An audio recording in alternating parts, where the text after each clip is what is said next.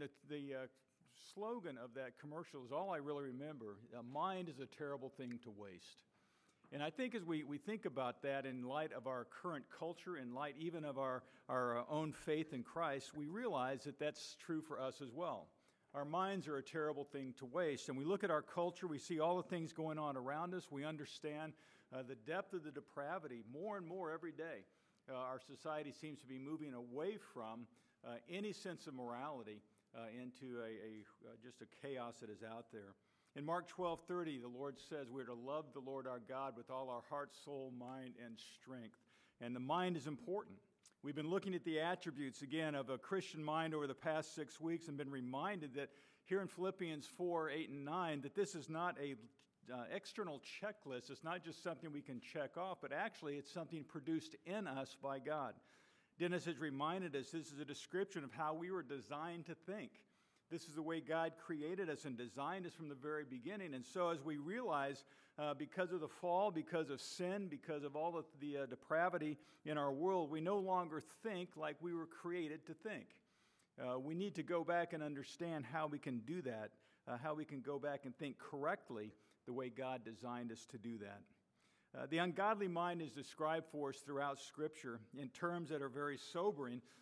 We no longer, again, think like God created us, but instead, if you look at Romans chapter 1, there's that great section that talks about the spiral away from God, how man continues to move away. And 3 times in that passage, it uses the phrase, God gave them over. And it talks about God gave them over to a depraved mind. The mind of man outside of Christ is sinful and depraved, unable to think godly thoughts, unable to do godly things. In Romans 1, as it describes it, the mind of man suppresses truth. It rejects God. It's foolish in its speculations. Their foolish hearts are darkened. Professing to be wise, they became fools. They exchanged the glory of God for a counterfeit. They are lusting in their hearts. They are exchanging truth for a lie. They are worshiping the creature rather than the Creator. They've been given over to degrading passions. They've exchanged the natural for the unnatural. They commit indecent acts, and God gave them over to a depraved mind. That's the world we live in. The world of the non-believer is described by those terms and those phrases to help us realize, well, no wonder the world is as bad as it is. We shouldn't be surprised that the world does what it does when they don't know Christ, because the mind outside of a relationship with Christ will continue to exhibit those traits. In 2 Corinthians 4, Paul says, the God of this world has blinded the minds of the unbelieving, that they might not see the light of the gospel of the glory of Christ, who is the image of God. So perhaps you've had conversations with an unbeliever, and you're trying to get them to understand the grace of the gospel, and they just don't get it. Well, that's because the God of this world has blinded the minds of the unbelieving. The person whom you're talking just can't see it as you share the truth of Christ.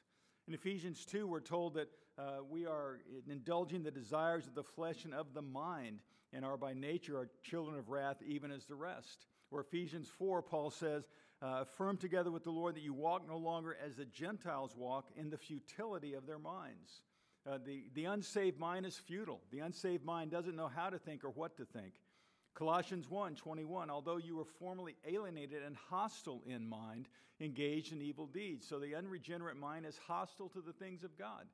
Why is it that some people are so adamantly opposed to you and to the gospel and to the fact that you're a Christian? Why do people persecute those around the world? It's because the unbelieving mind is hostile to the things of God. In Titus 1:15, Paul says, to the pure all things are pure, but to those who are defiled and unbelieving, nothing is pure. Both their mind and their conscience have been defiled.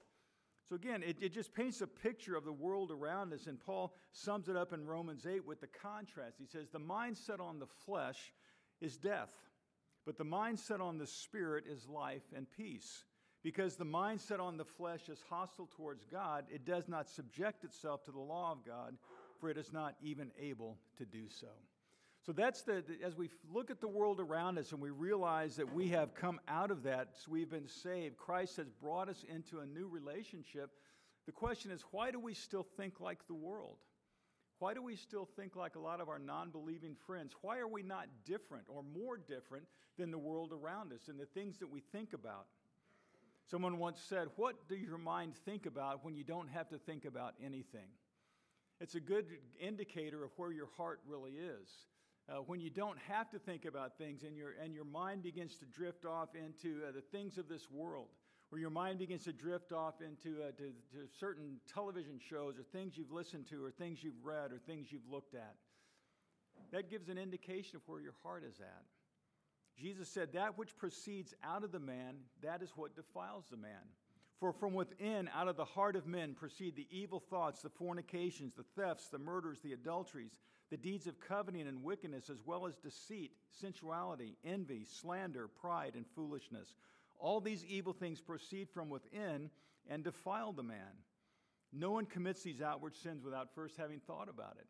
And as you look at the book of James, he describes the process that a thought comes into your mind. The thought brings temptation. Temptation brings lust. Lust, it brings forth sin, and sin brings death. You don't just automatically jump into the big things. You think about it first, and your mind begins to process it.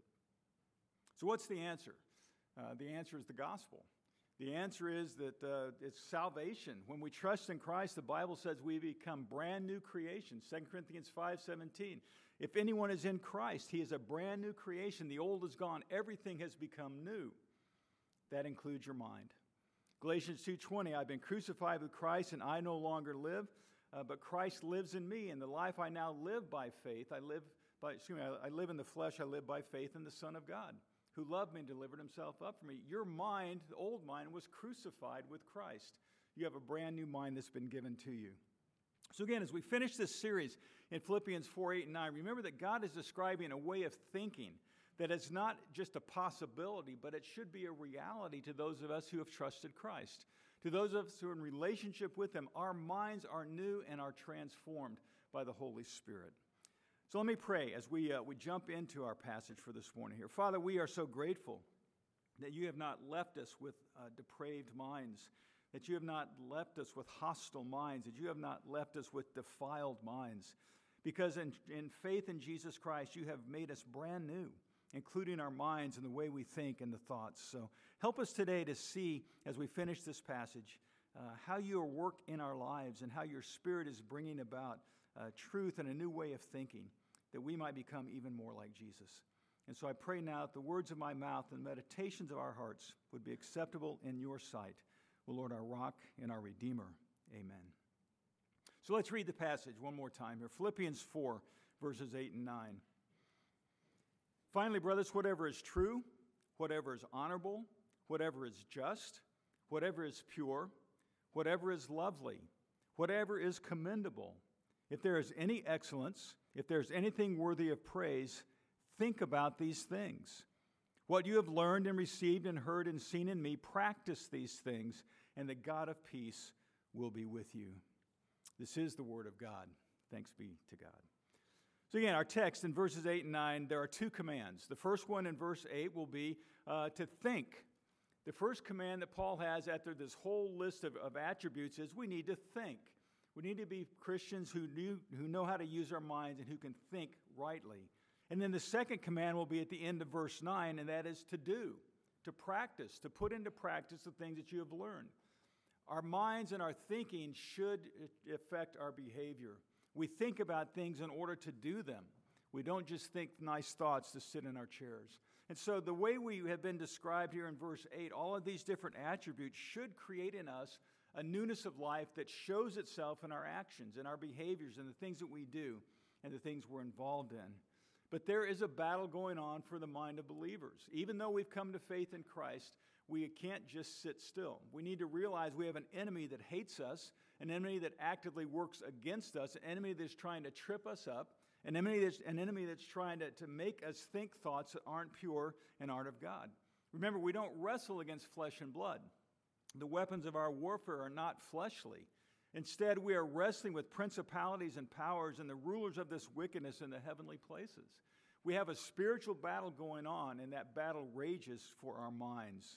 The greatest battle, the battle I believe many believers are losing, is in the battle for our minds. Instead, we need to stand firm. We need to put on the full armor of God and be ready for the battle that is there. Harry Blamires wrote a book called The Mind of Christ. It came out about 1960. It's a phenomenal book, and one of the things he said is the collision between a Christian mind and a subtly earthbound culture ought to be a violent one. The collision between a Christian mind and a solidly earthbound culture ought to be a violent one. Do you have violent clashes with your culture? Are you having those violent clashes with a worldview that is against God? Or have we grown so complacent and so peaceful in living in this world that we don't even notice that there's a battle going on? I think we should desire that collision. We should desire to have that violent collision as we pursue the Christian mind. So we're under constant assault from the world, and we need to change the way we think, and we need to change the way we're being conformed into the world. And in Romans 12, 1 and 2, Paul says, don't be conformed. Another translation was, don't let the world squeeze you into its mold. And I like that. The world is trying to make us like itself. The world is trying to make us think differently and act differently than what God would desire of us. But again, the answer to that is to have a different way of thinking, to have our minds transformed by that. God has commanded us to think. God has commanded us to use our minds. God wants us to be people who are rational and logical. God wants us to be people who can go to the Word and tell people, here's what it says. We need to be thinkers. We need to be actively engaged with our minds. Remember in Isaiah 1:18, God says, come now, let us reason together. God wants us to use our minds. Let's think through this thing. He didn't say, let's come together and feel together. Or he didn't say, let's come together and experience this together. He said, come, let us reason. We need to begin thinking and understanding the Word of God. And then in Matthew 16, the Pharisees and Sadducees came to Jesus, and they said, we want to see a sign. We want you to show us a sign and do something spectacular. But Jesus instead said, no, I'm not going to give you some spectacular sign. Instead, I want you to study what you already know. Go to the Word of God. What does it say? You need to believe that. In another place, he reminded them, even though someone is raised from the dead, they won't believe if they don't believe Moses and the prophets. Go to the Scriptures. The Scriptures already tell you what you need to believe. That's why the Bible is a book. That's why God didn't give us a movie. God didn't give us a series of music videos. He didn't release a podcast. He gave us a book. And as you read the book, there's not an organ playing in the background. Nobody's humming. It's words on a page. But words on a page inspired and empowered by the Holy Spirit. And as we go into this book and we begin to saturate our minds in this book, we do develop the mind of Christ.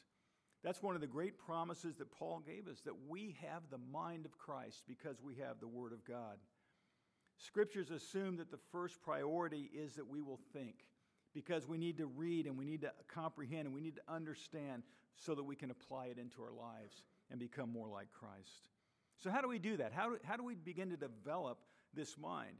Again, in Romans 12:2, we're transformed by the renewing of our minds. So there's a process of transformation that needs to take place. We're going from one thing into something else. We're being morphed just like a caterpillar becomes a butterfly. We're being changed into something new. Our minds are being changed and transformed. In Ephesians 4, be renewed in the spirit of your mind. So our minds need to be renewed. We can't just rest in what we were. We need to be renewed and constantly becoming more and more aware of the Scriptures. Or Colossians 3, set your mind on the things above, not the things of this earth. Where's your focus? As you go through an everyday, where's your focus? Are you thinking about the things of God? Is your mind set on those things? Or is it wrapped up in the world and the world's system and the world's thoughts? We need to set our minds on the things above. Or in the passage we're looking at, what are we supposed to do? Let your mind dwell on these things. That our minds are the great instrument that are going to change our behavior and change the way we live our lives. So our minds need to be renewed and transformed and set on things above. The renewed mind is going to play a vital role in loving Jesus. Again, Jesus said to love the Lord your God with all your heart, soul, mind, and strength. Our minds even help us in our love of Christ. Again, as Paul talks about being transformed, remember, this is a big deal. We cannot stay as we were. In fact, if you have been a Christian for a period of time and your thinking hasn't really changed, or your understanding of the Scripture hasn't really changed, or your love of God has not really changed, then there might be a reason to say maybe your profession of faith isn't real. When you believe in Jesus Christ and you've been a brand new creation and your mind is being transformed and changed, you will be different. So again, the Christian mind is formed and educated by the Bible. There can be no true Christian thinking without this attitude that Christ had, that this is the Word of God. When he was tempted, what did he do? 3 times, it is written. He went to the Scriptures, and he said, this is what God says. And he correctly quoted from Deuteronomy to beat off the assault of Satan in that.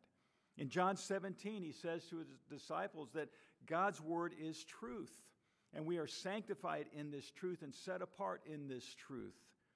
So if we accept the so-called assured results of modern criticism, then we're going to never be the people God wants us to be. We need to realize that we are countercultural, that we are different from the world, that we think different thoughts, and we have a different source of truth.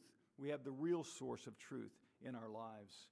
If you've ever seen The Truth Project, it's a great series that Del Tackett did. And one thing he says, how do you know that what you believe is really real? Or how do you know what true truth really is? Well, again, we live in a culture that everything is relative. We live in a culture that the tolerance is the primary virtue. You can believe and do anything you want to believe and do, and I have no right to say otherwise. But the Scripture says, no, there is one true truth, and that's the Word of God revealed to us. Our minds need to be wrapped around the Bible, just as Jesus showed us. And also the Christian mind is centered not only on the Word of God, but centered on Jesus Christ as well. Again, by him all things hold together, earth, under the earth, above the sky. All things were made by him and for him. He can say nothing wrong. His work of redemption is complete. He accomplished everything necessary to bring us into the presence of God. He is our wisdom. He is our righteousness. He is our sanctification. He is our redemption. So as Christians, we have something to think about. We have a person to think about. Not only the Word of God written, but the Word of God incarnate in Jesus Christ. So that's the wonderful news. That's the way we get out of this. But the question is, why do we still struggle? Why are we not there yet? How come it's taking me so long to get better? It's discouraging sometimes. We have all these promises. We have the Word of God. We have the Holy Spirit. We have the truth. We have a relationship with Jesus Christ. But I'm just not getting any better. So what's the answer? How do we get the bad stuff out and put the good stuff in? Great illustration. If you have a milk bottle and it's empty and it's full of air, how do you get the air out of that bottle? Now you may think, well, I'll just hook up my vacuum cleaner and suck the air out. Well, but as soon as you remove the vacuum, the air goes back in. Or think, well, I'll just try to put my mouth on and suck the air out of it. But you know how you get the air out of a bottle? You put something else in. As you put liquid into the bottle, it drives the air out. And the same thing is true of our minds. You want to get rid of the bad stuff in your mind? You got to put something else in. And the something else are these characteristics we've been looking at over the past weeks. Again, as we pour those into our lives, as we pour these 8 things into our minds and begin to change our thinking, it will begin to expel the bad. That's one way we're transformed, by the renewing of our minds. The more we think about, the more we put the Word of God into our minds, then we become more and more like Jesus. So that's just the introduction. I want to jump into Philippians 4 and finish up these 8 attributes and the commands that Paul has given us there. Again, Dennis has done just a masterful job going through and defining and explaining all these terms. Again, the idea of whatever thing is true, idea of truth, that there actually is a truth. And we need to be people that are convinced that the Word of God is absolutely true. And this becomes the source of all that I believe. The Scripture teaches everything that is true that I need to know. And since God is unchanging, the moral standards revealed in this Word are also true. The way we ought to live our lives, the way we ought to think about each other, the way we ought to treat one another, they're true in the Word of God as well. But since we're fallen creatures and we're prone to Satan's lies and deception, the only way we can know the truth is to saturate our minds with the Word of God. So, how much time do you spend on a weekly basis, a daily basis? Is it important for you to get up in the morning and spend some time in the Word of God to get your thoughts thinking the right things and moving in the right direction? Or is it the only time you really go into the Word of God is Sunday morning when you sit here and listen to somebody preach? The only way you're going to develop the truth of the Word of God, the only way that's going to be really developed in your mind is by spending time in the Word. Then think on whatever's honorable. The word could be noble. It means that which inspires reverence or awe.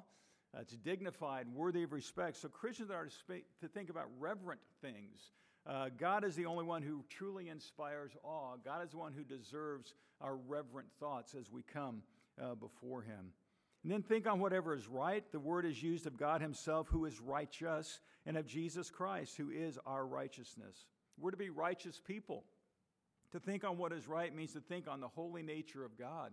It means to understand who we are in Christ, because that was especially revealed in him, and to model it in our behavior after him. So again, what's your standard? What do you do to try to live a life that's pleasing to God? Who do you look to?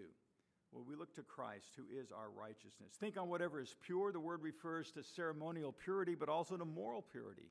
That's a picture that, again, are keeping our bodies undefiled by abstaining from sexual sin. In Ephesians 5, Paul says, don't let immorality or impurity or greed even be named among you, as is proper among saints. There must be no filthiness and silly talk, no coarse jesting, which are not fitting, but rather giving of thanks. For this you know with certainty, that no immoral or impure person or covetous man who is an idolater has an inheritance in the kingdom of Christ and God. So as Christians, we need to say no to the sexually impure culture and focus on moral purity.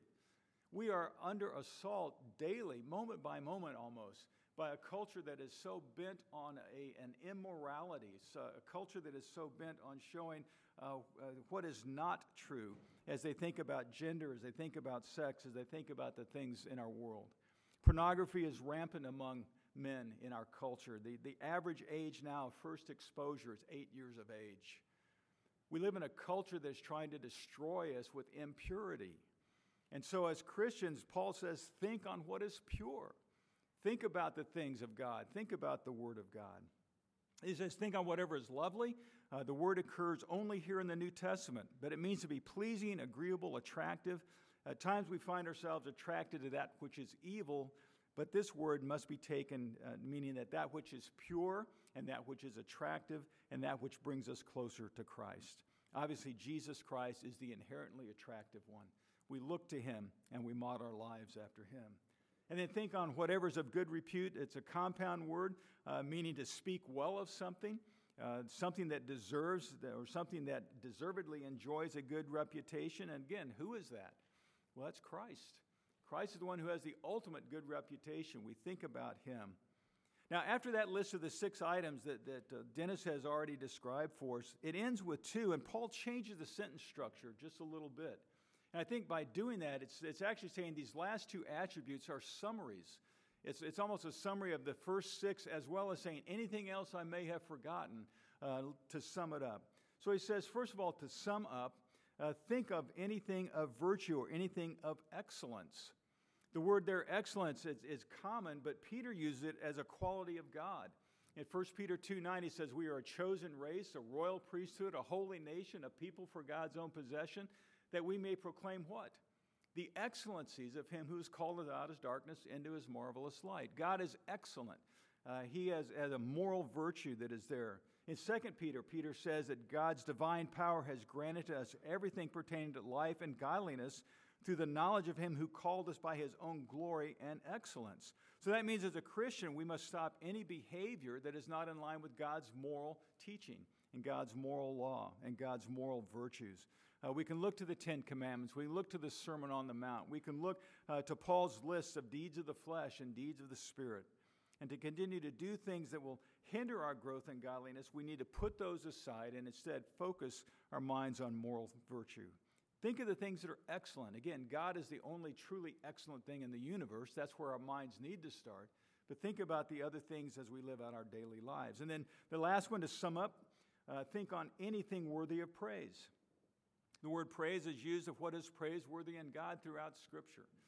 The Psalms are constantly filled with praise the Lord and invoking us to come to him and give him praise and ascribe to him glory and honor and worth that he is worthy of. The scenes in Revelation that we have of what it's going to be like in heaven, we stand before the throne of God saying, worthy is the Lamb who was slain to receive honor and riches and blessing and might. And we see these worship scenes in heaven. But it doesn't start in heaven, it starts now. We have the opportunity and privilege to praise God because he is worthy of our praise. We set our thoughts on how great God is, on the marvelous works he has done, and it should invoke in us praise that just wells up within us. Blaemeyers again said, Certainly, the church has preserved the concept of a loving God, a merciful God, a compassionate God, but have Christians generally themselves any vivid sense of God's power and dominion? Do we, when we worship God or when we reflect on His nature, catch a clear echo of His resounding and indomitable majesty? It cannot be denied that this is the God we are supposed to worship, not just a companionable God who is to be sidled up to and nestled against, but an awesome God before whom the worshiper prostrates himself, a wrathful God whose raised right arm can shake the universe. Think about the things of God and praise Him.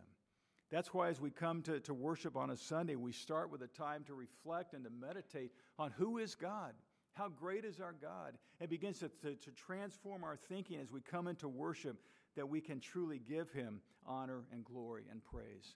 Now, all of that, those 8 characteristics are all centered around the one imperative in that verse, which is dwell on these things or think on these things. Paul commands us to reflect on these qualities that stem from God and should be characteristic of us because we are the children of God. Give them weight in your decisions is another way to say it. Allow them to shape your conduct. So as you look at the things of God and you look at your own life and you see there's a disconnect and you begin to think more about the things of God and they begin to drive out the things of the world and begin to change your behavior and begin to change your thinking, that's what Paul is saying. Ponder them. Let them change your mind. Let them change your attitudes. Let them change your behavior. Think about the things of God. Focus on God. Let Jesus Christ be your model and your example. Let the Spirit of God work within you, transforming you more and more into the image of Christ. Think on these things. Don't get pulled into the world. Don't get pulled into the world's way of thinking. Don't let the world squeeze you into its mold. But instead, think on the things of God as represented by these 8 characteristics. Now, quickly now, let's look at verse 9. Which he says, the things you have learned and received and heard and seen in me, practice or do these things, and the God of peace will be with you. Again, Martin Lloyd-Jones said in this verse, he says, the gospel is not something we add to our lives, it's rather something which should entirely dominate them. The Christian life, therefore, is not merely a modification of a natural life, it's a brand new life. And Christians do not merely add something to their lives, they are people who have been changed at the center. They are entirely different. Verse 9 speaks to that. Verse 9 says, Paul says, the things that you have learned, there's an intellectual component here. The Christian faith has content. The Christian faith has something that needs to be taught and needs to be learned. And that's why you come on Sundays and you hear the sermon, or you go to Sunday school class and you study the Word of God, or in your growth groups you're looking at particular books. Why? Because we want the intellectual component. We understand there's a body of truth that we as Christians need to grasp. And Paul says that's what we need first of all, is the things you have heard from me, the content of the faith is what you need to learn. Colossians 1:28, Paul says, we proclaim Him, that is Christ, admonishing everyone and teaching everyone with all wisdom, that we may present everyone complete in Christ. Admonishing, teaching, instructing. Are you open to the Word of God? The Christian faith has content that must be learned. The question is, are you studying and learning God's Word? It doesn't happen without diligence and effort. It's not something that you can just hope that's going to happen by having a Bible tucked under your pillow at night. But there's also a volitional component that Paul mentioned. The content of the Christian faith needs to be responding. He says the things you have heard or learned and received. The idea that there's an action of receiving the things that we are learning, the things that we are hearing. Again, the word means to take unto yourself, especially the traditions as delivered and handed down from Christ to the apostles. To receive the teaching concerning Christ is an act of your will. You don't have to. You can reject them. You can say, I don't really want to listen to him. I don't want to study him. I don't want to come to church. I don't want to read the Bible. But on the other hand, by an act of your will, you say, I do want to learn these things. I do want to receive from my teachers the things of the Word of God. It means to submit your will to the lordship of Christ and say, I want Him to guide and direct my life through His Word and through the power of the Holy Spirit. In other words, the gospel always demands not just an intellectual response, but also this moral response of saying, I receive the things that I've learned. Again, if you come here on a Sunday morning and you listen and you go away and you never change, it does you no good. But instead, if you make the choice and say, Lord, what I'm learning today, please help me apply it into my life this week that I might become more like Christ. That's that volitional component that is there. But there's also a behavioral component that Paul mentioned, that you've learned, received, heard, and seen in me, now practice. So here's the behavioral component. Are you really doing the things of the Word of God? Is your goal as you come and you study and you get into the Word and as you hear sermons and as you study in your growth group, is your goal truly to be a changed person? You say, I desire to be more like Jesus. And as a result of that, I'm going to do the things through the help of the Holy Spirit. I'm going to practice the things that I'm learning. I'm going to put them into some kind of action in my life. Again, the Christian faith is something that needs to be lived out. It's not just something in our minds. One of the complaints against Reformed people, and I think sometimes it's valid, is that we've made our faith too much of a mind thing. It's all about knowledge. The more you know, then the better off you are. Sometimes I describe it as functional Gnosticism, that we think knowledge is what's going to make us better Christians. Well, knowledge is one part of that, and you receive that knowledge, but now you need to practice it. Knowledge without practice, faith without works, James says, is dead. So are you willing to live it out? Once you've learned things, are you saying, God, help me now through the power of your Spirit to live this out in my life, that I might become, again, more like Jesus? John MacArthur said, never expose yourself to the ministry of someone whose lifestyle you can't respect. So part of this is also, are you living a life that's worthy of imitation? You know, thank God we have elders and we have pastors in this church who strive to follow God, who set themselves up as men who can be followed. Imitate them, follow them, strive to be like them. But again, man is not perfect. We use them to lead us to Christ. Christ is the only perfect one. But a man who teaches God's word also needs to live it with integrity. And then finally, he said not only is there we have the intellectual, we have the volitional and behavioral, but now there's an emotional component. Look how he ends it. And the God of peace will be with you. Our world desperately needs peace. Our lives desperately need peace. We are so worried and so anxious about so many things. And yet, if we do these things, if we practice these things, if we have filled our minds with the right things, if the Spirit of God is working within us, we will have peace. Not peace with God. Notice Paul says the peace of God. The peace of God will be given to you and placed in your life. And again, verses 6 and 7, be anxious for nothing, but in everything by prayer and supplication with thanksgiving, let your requests be made known to God. And the peace of God, which surpasses all comprehension, will guard your hearts and your minds in Christ Jesus. Are you anxious about things? Are you worried about things? Are you just hoping that things are going to turn out? Are you not sure what's that tomorrow's going to bring? Are you struggling with different things? Do you want the peace of God, which will guard your hearts and minds? Well, one way we do that is to begin practicing. We learn it, we receive it, we embrace it, and we practice it. And not only through our prayers, but also through our actions, the God of peace will be with us. So let me give you a big takeaway. The big takeaway is once we are converted through faith in Christ, we begin the process of sanctification or growth in holiness through the renewal of our minds through Scripture and the corresponding changes in our conduct so that we learn to please God with our lives.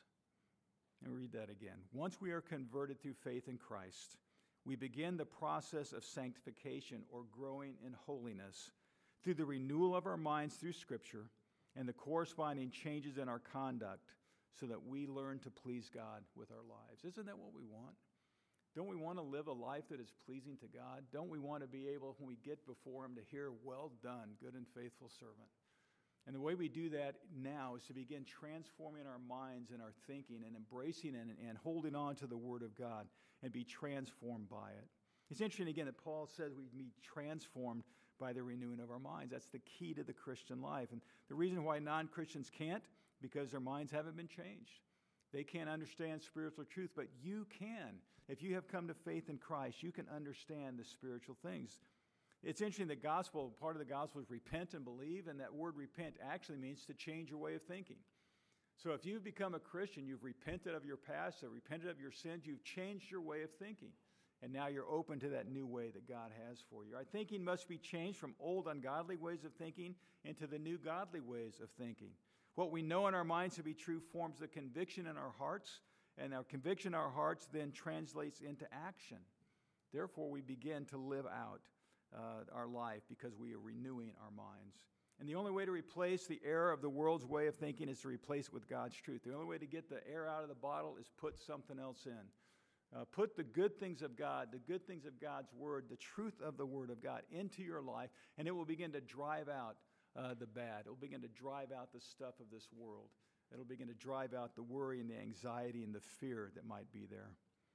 Transformation through renewed minds comes as we expose ourselves to God's Word.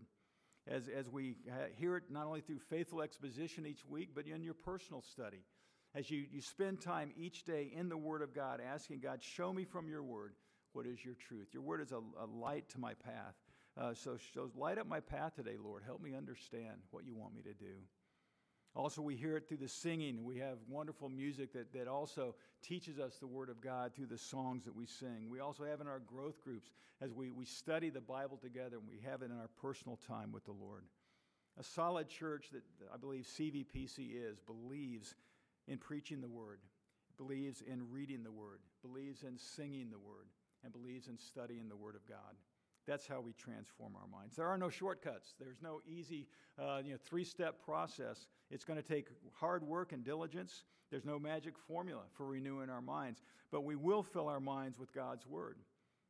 And as Jesus prayed to the Father, sanctify them in the truth because your Word is truth. Let me pray as we close. Father, thank you for your Word. Thank you that it is truth. Thank you for your Holy Spirit. Thank you that you are transforming us and renewing us every day. Father, would you help us to realize that we need to put the good stuff in? So give us the motivation, give us the diligence, give us the commitment to spend time in your Word each day, trusting that as we do that, you are transforming us. You're making us something new. You're making us more like Jesus, and we will, in fact, live to your honor and your glory. So, Father, thank you for your Word.